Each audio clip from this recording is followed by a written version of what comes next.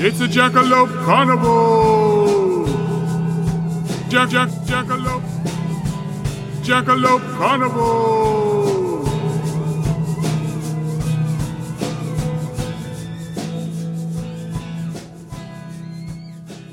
Hi, and welcome to Jackalope Carnival, where we look at human beliefs through myth, history, paranormal, and the downright odd. I'm Becca. And I'm Eric. And we'll be your hosts through this sideshow of stories. Have you ever felt yourself floating outside of your body, been drifting off to sleep, and maybe have seen yourself from above? Have you ever seen something in the next room, but you know that you hadn't been in that room yet? If so, you may have had a quick flash of what's known as an OBE or an out-of-body experience, and you're not alone. According to an article in Medical News Today, 10% of the population reports to have had one. And I'm assuming that's the population in America because it wasn't specific.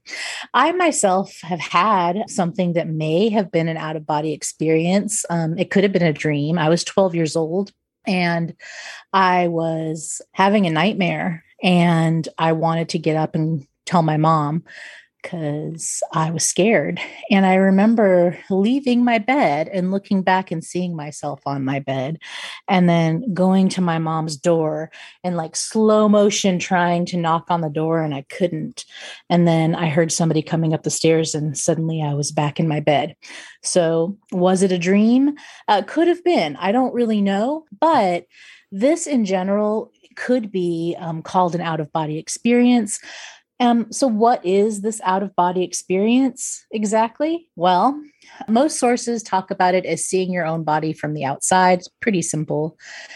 This is why it sometimes gets brought up when we're talking about doppelgangers or your double. You ever see a doppelganger of yourself, Eric? Sometimes when I'm driving, I see the exact same color and make of my car, and it kind of feels like that. Yeah. Yeah. And I'm like, who's driving my car? And then I'm like, I am. Yeah. So that would be, That, right? you know, like your car as you're having an out of car experience. Right. Although, you know what's actually really funny is that people see people who look like me who apparently aren't me all the time. I don't.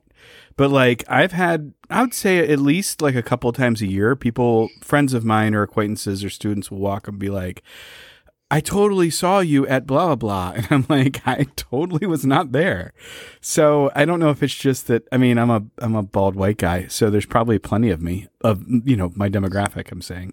But maybe not. Maybe there's doppelgangers, right? Maybe there's just a lot of doppelgangers of you. That could very well be. What does that mean in German? I mean, obviously doppel is double, but do you know what the ganger part is? I think it means double walker. That's a little creepy, actually. Yeah. Actually, it sounds like zombies now that we think of like zombies. So now it's even creepier. Great. Yeah. Mm-hmm. So, yeah, maybe we should do an episode on doppelgangers in the future. Why not?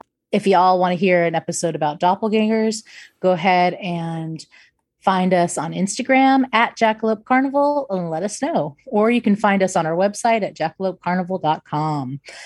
So this out-of-body experience, it could be related to doppelgangers. It could be related to, we've also heard the same thing with astral projection. We've heard something similar with near-death experiences. But with an out-of-body experience, say you're aware that you're sitting in a chair, and then you realize that while you know you're in a chair, you're also outside of your body watching yourself in that chair. Well, what do you do next? Well, that's up to you. But it's also up for some debate. So in general, out-of-body experiences, like I said, they've been involuntary. But there are books and there are people who have reported being able to create this experience at will. There's books that tell you how to do this if you'd like to. In general, out-of-body experiences have been involuntary, but there are some people who report that after they had their first involuntary accidental OBE, out-of-body experience, that they can do it again and they can train themselves to do this. There's books that tell you how to do this. And I believe Eric's going to do a little bit of explaining of that, aren't you? Well, I'm going to specifically talk about one of the germinal books about out-of-body experiences. Actually, we've had at least 3 whole conversations about this before, recording this episode. And I have never told you about mine, did I? No. So this might be the time. Well, I was taking class on Raja Yoga in undergrad for my religion degree. And I took all kinds of wonderful classes like that, actually. And it was both a theory and practice class, which meant that we had normal readings and papers and all that kind of thing. But then it had a lab, and the lab met at 7 o'clock in the morning or something that seemed completely unreasonable to college students. And it was held in one of those rooms that are like not the typical academic building. I don't know why they stuck us in there, but they did. And we would sit there and we would not only do hatha yoga, like the poses, but we'd also do breath work, pranayama. We would do meditation. We would do yoga nidra, some of the more esoteric stuff as well. We also had homework that was part of the lab too. And so I was doing a lot of meditation and yoga that semester. And one time when I was I was probably meditating for quite a bit a day and built up some time sitting. As I was meditating, I started getting this really strange feeling. Like my body was completely relaxed, and then it's really hard to explain. But when I went to my teacher, my professor, and I told her, what had happened, she explained to me that in Raja Yoga, there's this belief about kosha, which are sheath. Human being isn't just a body or a soul, but rather it's sort of like a Russian nesting doll, where you have many different layers that make up your person. And she was explaining that a part of my inner layers were slipping out of my outer layers. That sounds messy. You're telling me. I was unsettled. I think that's like a commonality, isn't it? Like when people first it really is. And that's what, it's interesting that you're talking about that, because there are, like I said, they started out involuntary, but one of the conditions that they can occur in is meditation. But other conditions that they can occur in, some of them are medical conditions. So ear infections, apparently out-of-body experience has been reported more commonly with people who have ear infections, which is really strange because I do often have ear infections. Hey, me too. Especially when I was 12. So perhaps that's what happened. But also they can happen when you have a stroke. They can happen when epilepsy, drug abuse, or just general head trauma. And they're not only, again, you can eventually have one and then build on that. Or you can mix all those things together and it just be one weekend in Fells Point. Yeah, it sounds great. Mm-hmm. But, and there's so when did people start talking about out-of-body experience? Well, probably in different forms throughout the millennia. And in general, if you're going to read books about that, they talk about that. But I think it was probably during the 1800s that the idea of astral projection was popularized. And astral projection is similar, but it's more deliberate. The belief system that we've talked about here before called Theosophy. I just like to think that all roads lead to Madame Blavatsky. Right. Here we are. I don't know what the band name is, but the song is All Roads Lead to Madame Blavatsky. Yep.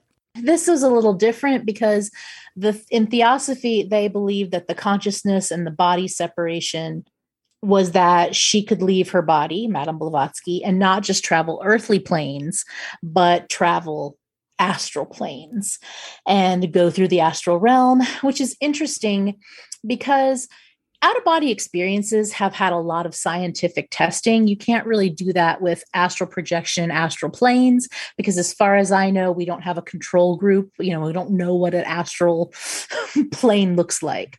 So you can't really test it. And before I go on a little more, I want to tell you about some of the testing that has been done because it's pretty interesting. Out-of-body experiences have had many different kinds of research done on them. I'm talking different disciplines, military studies, which Eric and I are going to talk about, scientific studies, parapsychology. And one such experiment I found that was published in 2007 is done by a scientist and a medical doctor named Dr. Henrik Ehrson. And Henrik is a cognitive neuroscientist, and according to his bio, he's interested in how we come to sense that we own our own body. So that's an interesting question. When we think about being embodied, think about that. Is this question, are we a mind and spirit in a body? Are we a mind kind of moving around this meat suit? Is all of this one? Are we a mime? Or the age-old question that's been asked since antiquity, right, or 2008, really depending on how old you are, is posited by Brandon Flowers of The Killer. Are we human or are we dancer? No. No. I'm a little bit of both. I actually really like The Killer's first album, and that song drives me insane. I love it. So he says, but away from Brandon Flowers, Heinrich Erson says that he hypothesizes that the illusion of out-of-body experience is caused by first-person visual perspective in combination with the correlated visual and tactile information of the body. So he basically says that he can recreate out-of-body experiences by having people have, I think it would be much easier now that we have VR headsets, but he would have cameras on them where people could see their own backs. Through doing this neuroscientific clinical basis, he was able to feel like they were having out-of-body experiences. And so there's a lot of interesting experiments. I just picked this one because I thought it was interesting, that talk about this and whether you can do it on your own or whether this is just random. So Eric, tell us a little bit more about this ability to control out-of-body experiences. Yeah, there's well, actually, if you get on the internet, there's all kinds of people who claim to be able to tell you to do that. One of the places, a lot. You're not wrong. One of the places that was deeply involved with this in the 1970s and even a bit in the 80s, but not as much anymore, but they're still around, is called the Monroe Institute. And not only do they still exist in Virginia as a brick and mortar business, but they also have a YouTube channel. So if you're into that kind of thing, you can drift on over there and check out some of their videos. And it was started by a fella by the name of Robert Monroe. And I have gotten to know Robert Monroe pretty darn good this past month. I feel like I kind of know the guy because not only did I read his book, I actually bought this book last year. The book is called Journeys Out of the Body. I don't know, who knows why I do anything I do, but one day I actually can vividly remember this. I literally was like, I want to learn to astrally project. And I can't possibly tell you the series of things that led me to decide to want to do that. I was visiting my grandmother at the time in Hampton, Virginia. And if it was in 2020, it might have been because we were all stuck inside. That sounds like a fun time. Yeah, how about that? Actually, no, I take it back. It wasn't 2020. It was actually 2019. So it wasn't last year or even 2 years ago. Sorry, I have I'm having the Plague Year time slip thing where I can't really tell time anymore. But no, this was, I was at my grandmother's house and I decided I needed to learn to astrally project. So I looked up what was kind of the earliest book that was dealing with this kind of thing. And that's when I bumped into Robert Monroe's book, Journeys Out of the Body. And I kind of thumbed through it at the time, but I was a little busy at that period of my life, and it got, swept to the side. And then when Becca and I were talking about what are we going to talk about for this season, I would return to the idea of out-of-body experiences. So I've been reading and rereading this book. I find it incredibly fascinating. And then I tucked into an 1.5 hour long interview with Robert Monroe, the man, that I found online. And after doing all that, after hanging out with this book for like the better part of a month, and then hanging out with interviews that lasted over an hour, I kind of feel like I know the guy. That being said, this is a man in whom there is no guile. The thing that strikes me about him when I'm listening to his interview or even reading his writing is he's a very down-to-earth dude. He really isn't the type of fella who's into flights of fancy. He is, I'd say, more innovative than the average person. He's more open to doing new things. He was into gliders in the 1970s when people weren't normally doing that kind of thing. He got into audio learning, which we're going to talk about in a second. He was interested in new technologies as a businessman. So he wasn't the type of person who was afraid of new technologies or learning new things. But he also wasn't the type of fella who was what we would kind of like dismiss as being ungrounded or maybe a little flighty. He actually comes off as kind of like your cool uncle, your cool granduncle at Thanksgiving, you know. And he wrote this book after years of personal investigation, and then also he ended up using his own money to start a business or pointing his existent business into exploring out-of-body experiences. And like I said, he passed away, he died, but the business is still going. But so backtracking here, let me tell a little bit of his story because his story is pretty interesting, and then we'll get into his book. Robert Monroe was a businessman. He was from Kentucky in the United States. He was born on October 30th, 1915. That makes him just a couple of months older than my dad. He started out as a radio broadcast executive. He owned a couple of radio stations in the 1950s. But as television was taking over from radio, and by the 1950s that was already happening, he decided to pivot into television. But that really didn't, he thought that was just a little too linear, and he wanted to look at a little more cutting-edge technologies. And so he was investigating sleep learning. In the 1950s and 60s, I can even remember doing this in the 1980s, or at least trying this. There was this idea that perhaps you could still learn things, that your brain was still learning while you were sleeping. I tried it in the 90s. I think that a college roommate and I tried hypnotism on ourselves one night.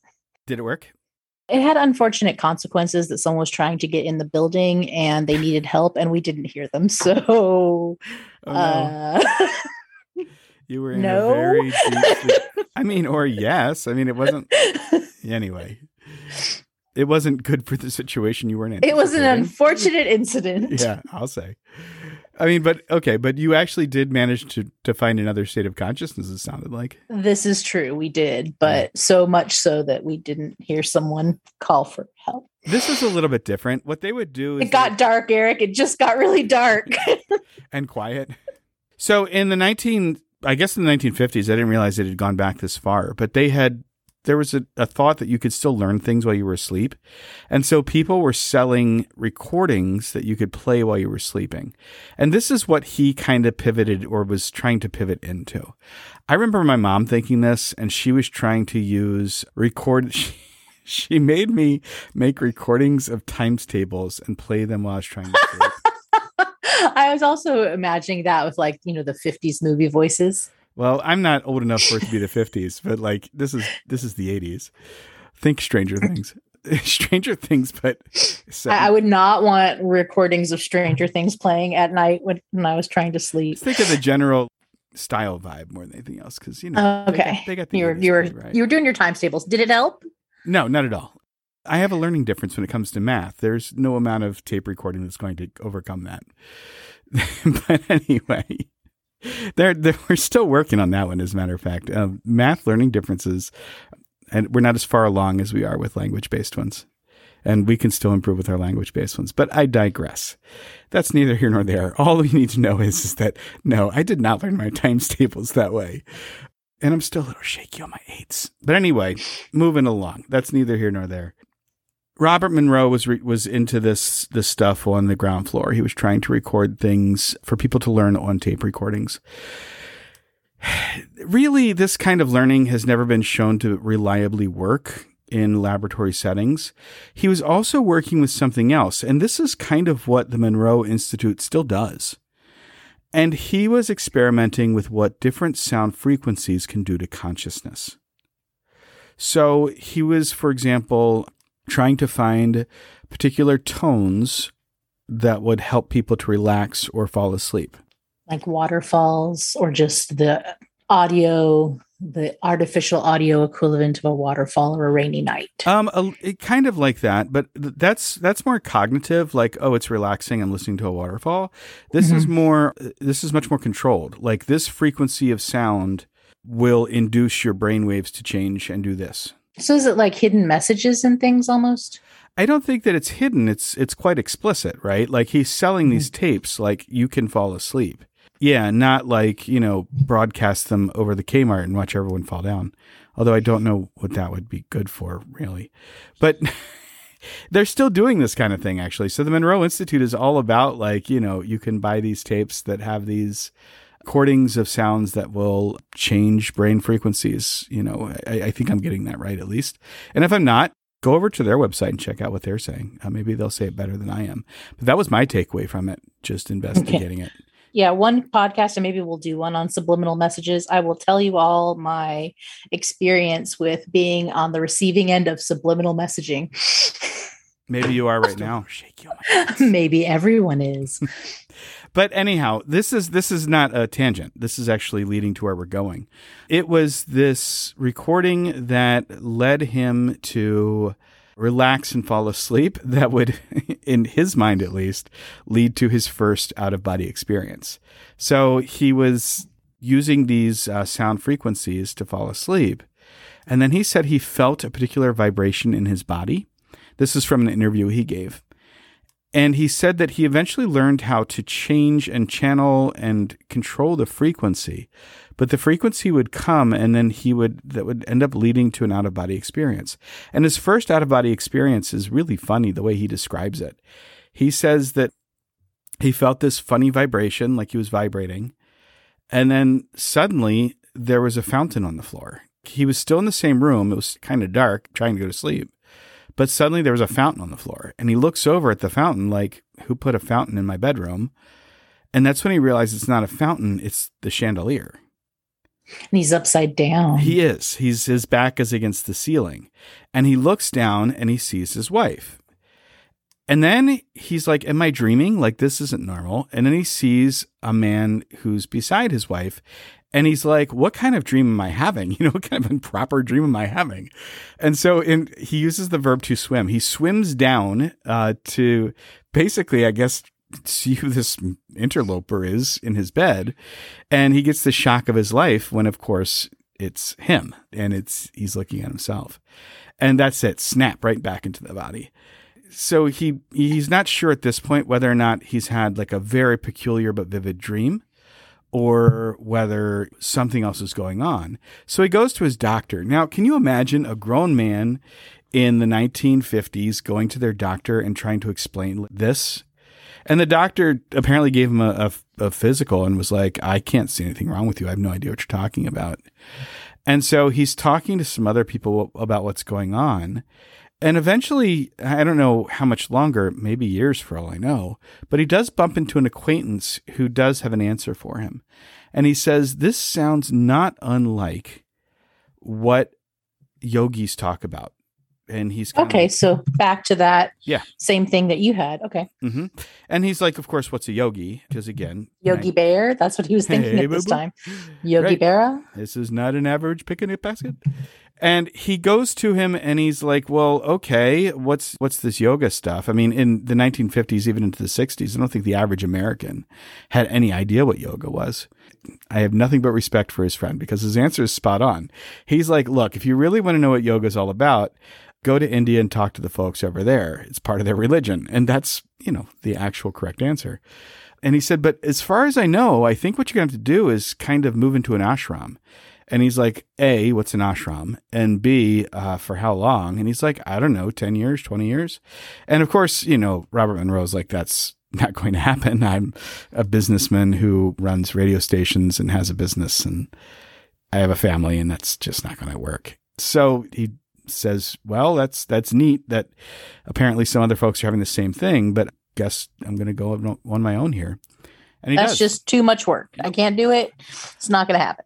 He seems slightly ahead of his time because he really identifies his own bias here. He's like, I'm a man of the West. I was just thinking that. I was like, that's a really American, well, can't do that. So I'm going to do it myself. Well, and he names it. He's aware of it. He recognizes that he's having this experience, but that he can't pretend to take someone else's cultural context for it. And he also doesn't have, he was given a suggestion of what to do. And he's like, well, that doesn't really work for my responsibilities, as they are constructed here in America. And so he's like, yeah, I mean, like, what else can I do? I'm just going to kind of go forward with it. And again, at this point, it's probably the 1960s. And I still don't think much of mainstream America is really going on about out-of-body experiences or astral travel or yoga for that matter, really. I mean, people are kind of starting to understand what yoga is. If you're in some of the more fringy environments, if you're with the Theosophists, for example, or if you're hanging out in some of the new religious movements in America, you're probably hearing about it. But I think middle America still is pretty unaware of all this. Don't you think? Yeah, I would definitely say that it wasn't until later 60s and 70s where it was really more mainstream. Right. And, again, depending on what circles you're kind of moving in, I'm sure if you're hanging out with a hippie commune somewhere, you might be talking about this kind of thing. But I think a businessman from Kentucky isn't necessarily moving in those circles, or at least Robert Monroe didn't seem to be. So he's just kind of doing it on his own. He's just kind of doing his own experiences and experiments with out-of-body experiences. But he also has a research and development department in his business that he can also kind of harness to help him investigate some of these things. And so kind of from what I understand, a little bit on the sly, they're trying to figure out, is there any technology that could be harnessed to help with this? And so they come up with audio tapes that help people relax. And maybe there's some things too that you can do for out-of-body experiences. Well, that's really interesting. He ends up publishing his book, and Journeys Out of the Body is published in the 70s. Hold on, I'm looking it up now. Specifically, the first edition of Journeys Out of the Body is actually published in 1971. So he's been working at this for a decade at this point before he goes ahead and just becomes public with it. And he mentions in the foreword of his book that he's really nervous. I have a later edition, that he's really nervous when it first comes out. Yeah, I mean, he's not a young man. This isn't like some 20-something guy who's doing this. I can see where he would be nervous, because not only you're kind of career switching, or, you're going from a straight-laced businessman to now talking about things in the psychic realm. So that's pretty interesting. He didn't give up his businessman thing. That's the thing, is he's handling investors' money. And here he is putting out this stuff that could really make people question his sanity. But the funny thing is that apparently all the people he works with were nothing but supportive. And they were just like, oh, that's interesting. He talks about one of his business partners is like, my wife's a little psychic. I always ask her opinion before I buy a stock, that kind of thing. And I think because the person I'm going to talk about and the things I'm going to talk about are happening kind of concurrently. So it seems like one of those things where the spark gets lit in different places and then it all kind of comes together as a movement. And I think there's even some crossroads. In the thing I'm going to talk about a little later, we're going to talk about kind of where this takes a turn for what's the right word? What's the right adjective? What it's going to take a turn towards? The more cloak and dagger. Yeah, about that. And he has his meetup with that kind of thing. I'm not going to go into a lot of detail about what Robert Monroe says in his book, although I suggest it. Here's the interesting thing, though, and this is going to kind of be foreshadowing for where I'm going later. He maps out all of his experiences first, and it's actually a little frustrating because I bought this book as a how-to guide. Like, I want to actually project. Remember 2019, that's what I was looking for. And he does eventually get to that, and it's a little vague, but it's in the last 2 chapters. But first, he kind of lays out all of his experiences first, with also a little bit of caution. And a couple of cautions that he mentions are interesting. One is that once this is I'm paraphrasing him, but this is his ideas, that once this door is opened, you can't close it. Once you decide to get into astral projection, it's kind of something that you'll find yourself doing. It's like a gang, man. Apparently. And then the second thing is that the astral world is not an uninhabited one, according to Mr. Monroe.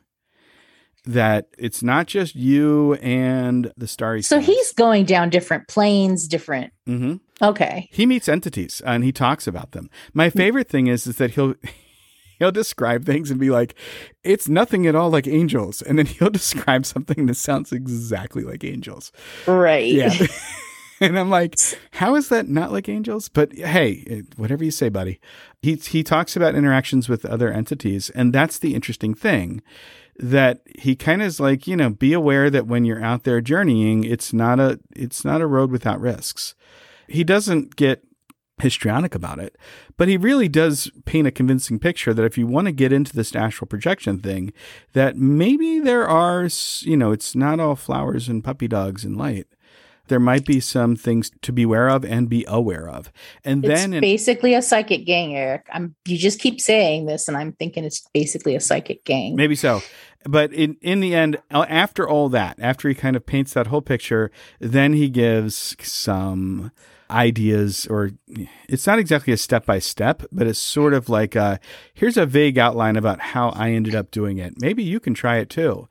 And I haven't tried it yet because I'm not sure I'm ready for that level of commitment yet. There's actually quite a few books about that now, but one I had kind of read for this was called Out of Body Experiences, a handbook by Janet Lee Mitchell. So maybe he's your gateway, and then you'll find one's a little more step by step. I got enough on my plate right now, to be perfectly honest. So no astral projection for you. Can't join the gang yet. You got a lot to. I got a lot going on.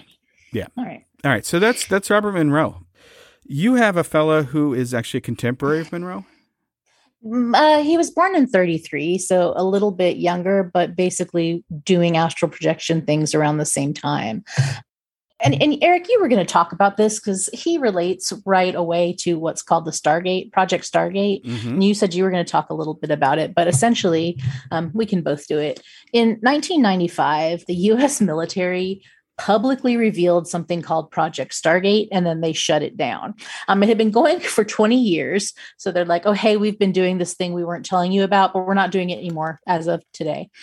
The program used remote viewing, which is basically psychic spying. So it's the controlled out-of-body experiences that we told you about.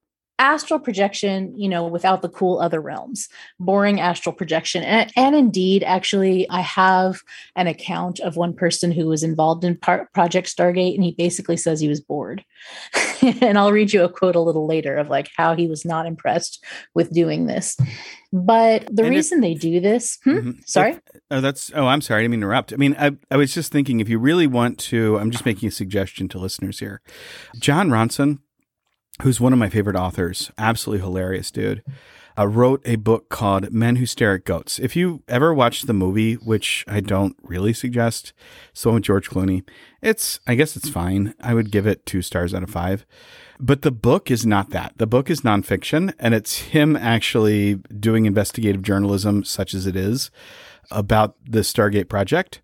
But he's hilarious and, dry and wry and British when he's doing it. And so if you really want to get into this deep, I suggest his book. He's a skeptic. Do be aware of that.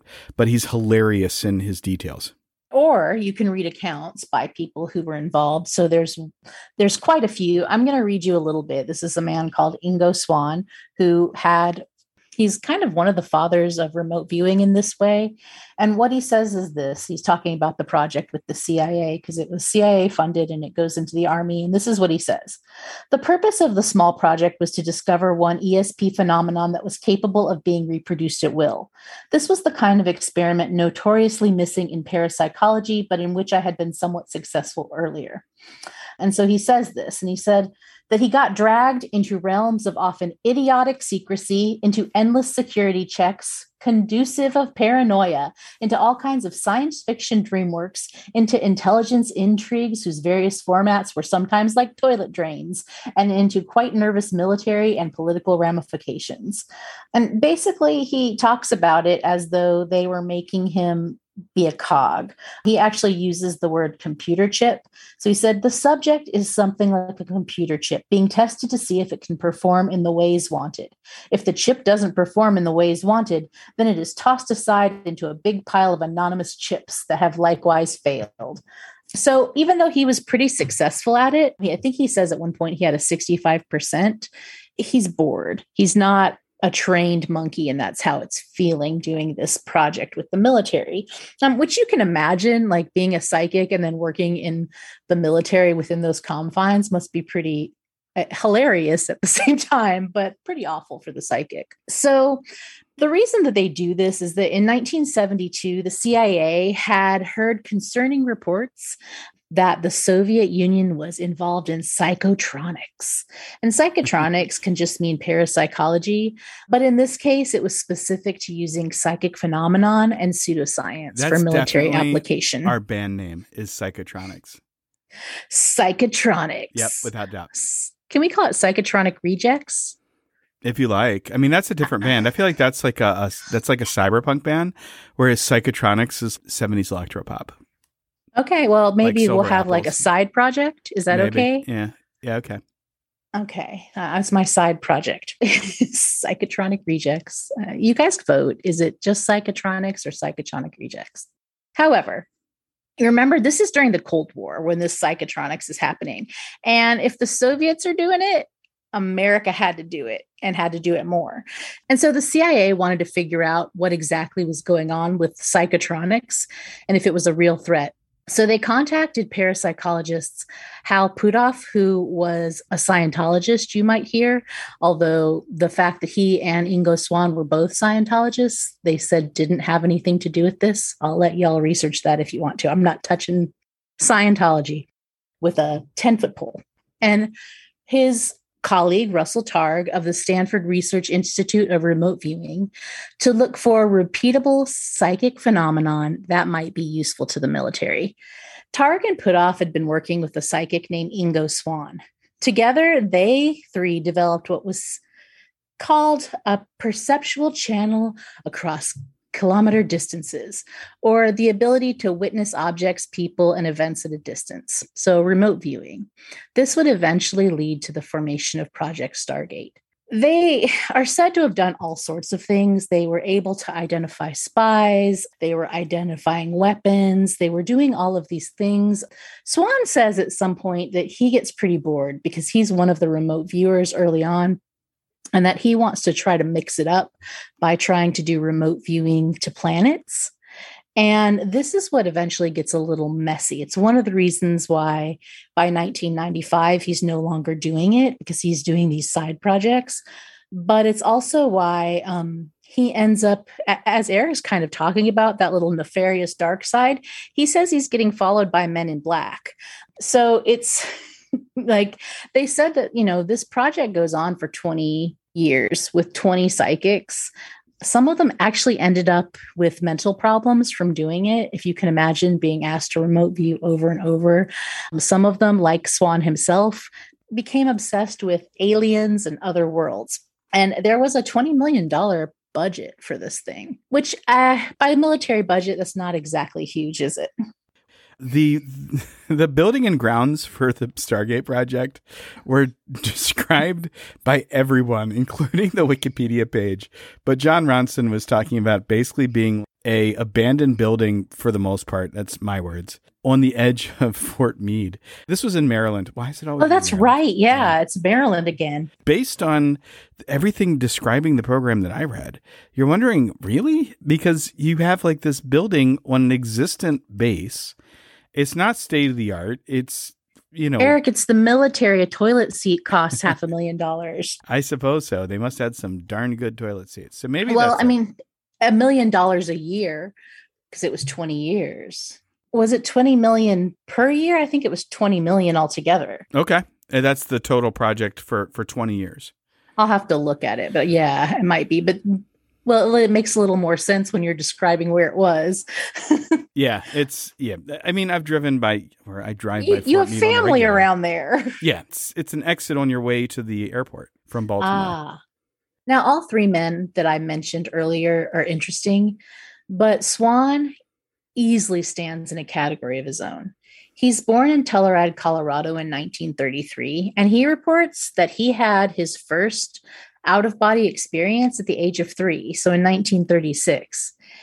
He says that he was under anesthesia and he was having a tonsillectomy and he was floating above and able to watch the doctors as they operated on him. the thing is that after the surgery, he was able to talk to the doctors and they confirmed what he had seen. But he's 3 years old. So this is a first time I'm kind of like, well, how much of a surgery could a 3-year-old describe? Did they cut me open? Yes, I did. So I'm a little skeptical on this one. But he said that he'd had others and he was a naturally psychic child, but that there were events that happened that staunched this until he was much older. He's known to have had a huge influence on parapsychology in general, and he was a real Renaissance man, not just of the paranormal. Actually, I first heard of Ingo Swann when I was with Eric. We were at the Visionary Arts Museum in Baltimore, and he is an artist. And his works were amazing. I went and looked him up when I came home. And I was really surprised that he had this relationship to Project Stargate and all of these things, because he was actually quite the accomplished artist. I don't know if you remember that time when we saw those. Oh, I remember that time. I don't remember his particular work, but I'm we'll go. I'm coming up to see you in a few weeks, so we'll go. Yeah. But I can't believe that you're surprised by this, though. Like, for goodness sakes. Well, he's this Renaissance man. He develops the field of remote viewing. He's said to have visited other planets and extraterrestrials. He's an author. He's a speaker. He's a teacher. At one point, he was a Scientologist, but he leaves Scientology. And he writes these books, and you can get them. I've been reading a couple of them. Some of them can be a little hard to get a hold of, but if you have a subscription to Scribd, or Scribed, depending on how you would like to pronounce it, but I believe it's Scribd, they are mostly on there. So I highly recommend that, because the one that I've been reading was $153. So if I wanted to buy it for Resurrecting the Mysterious, but my favorite particular, I've only delved into 2, but my favorite title is the one I'm reading right now. And it is called Penetration, the Question of Extraterrestrial and Human Telepathy. This is a family podcast, Becca. So, and then actually, like, one of the first things, he gives 8 definitions of the word penetration. And you're like, I can't believe this guy's in the Visionary Art Museum. This is par for the course, is all I'm saying. Well, and in this book, he does talk a little bit about the dark side of the remote viewing. He talks about that these people are following him. So remember, he went and saw other planets. He saw extraterrestrials. And he believes that people wanted to stop him, which is odd, because I think that you kind of talked about that someone wanted to stop him. And he describes in Penetration, this shouldn't really surprise anyone. It is a family podcast. I'm so sorry, that he is in Los Angeles and he is in a supermarket where he encounters a sexy alien lady, but she looks like a human in hot pants and yellow polka dot halter top, huge platform shoes, and big artichokes that she's holding for some reason. She's going through the artichokes. And he describes her in some great detail about how sexy this alien is. And when he gets next to her, because he too wants some artichokes, I don't know if that's a euphemism or not, but he realizes the hair stands up on his arms and he realizes she's an alien, and the men in black find him and they warn him that she's dangerous. So it's a really entertaining book. That alien's really not laying low, No, exactly. She's walking around in hot pants and a itsy bitsy teeny weeny yellow polka dot halter top, pink and yellow. And waving artichokes about like one does. Yeah. So I don't know, I think she was just fondling them. I'm really not sure where he was going with that, but it's an interesting, the gang. He got in and you can't get out. It sounds the opposite. It sounds like they were trying to push him out, actually. No, they're telling him like she's dangerous. She's dangerous. Okay. Like, shut it up, buddy. What's his name? Inigo Montoya?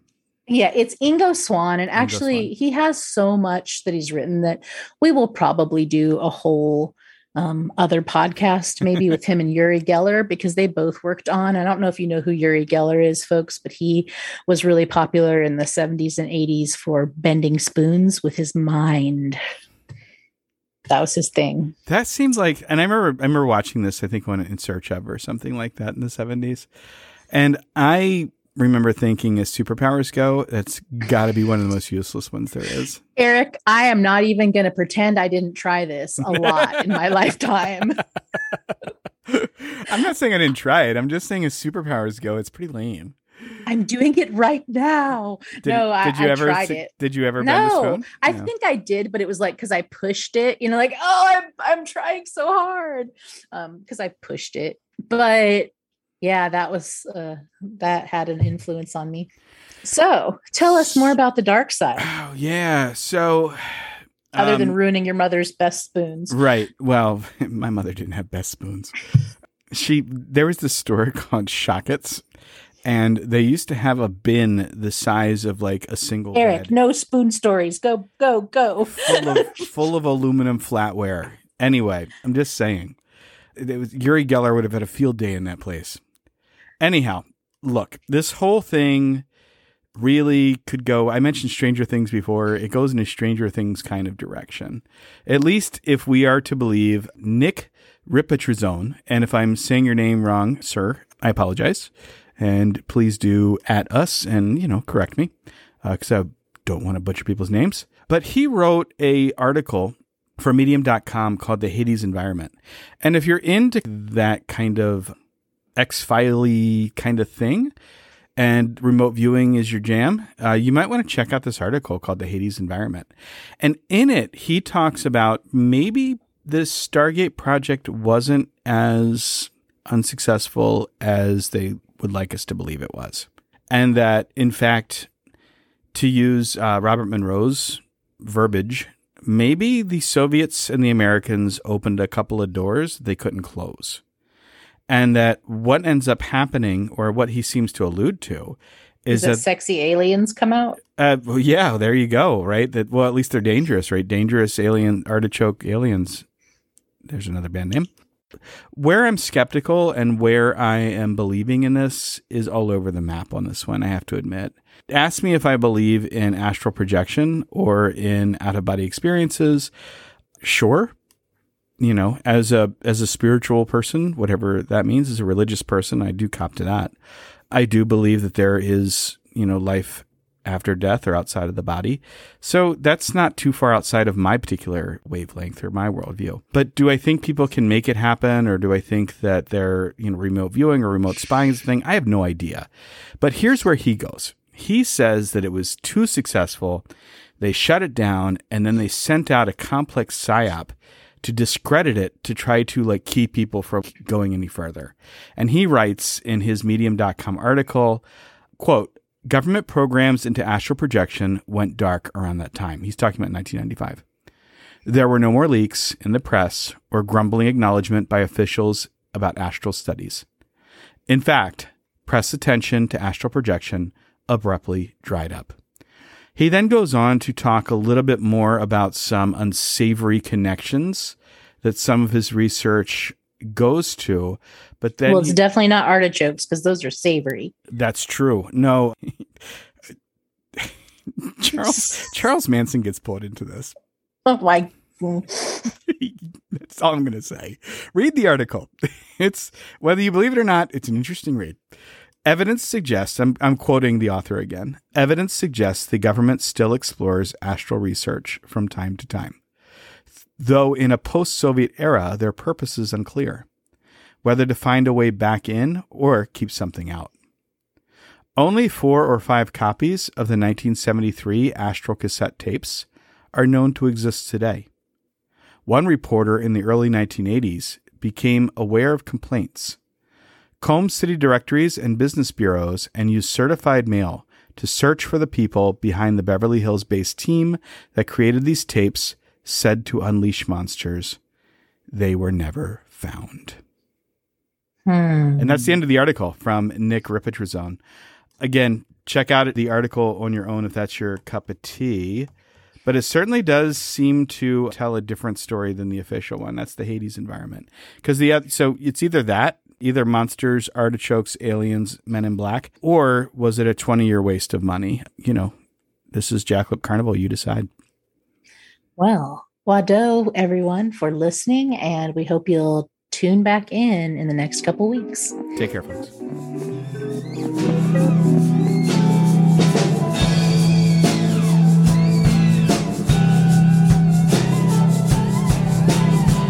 Jackalope Carnival!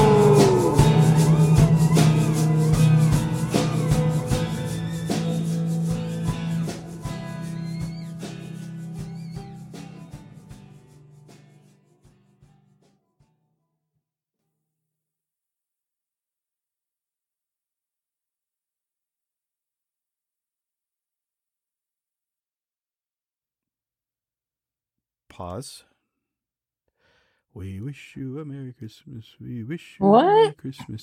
Hold on, I'm looking up the date that he was born. 1913. Is that right? That's my guess. Check it out. Did you remotely view this? No. Robert Monroe. I'm Dr. Marvin Monroe. Robert. Not bad. 1915. Well, I tried. Same year as my pop. As a matter of fact, okay, ready? Here we go.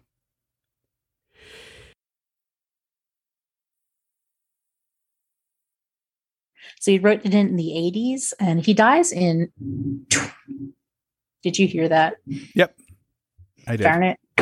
The thunder. Is that thunder?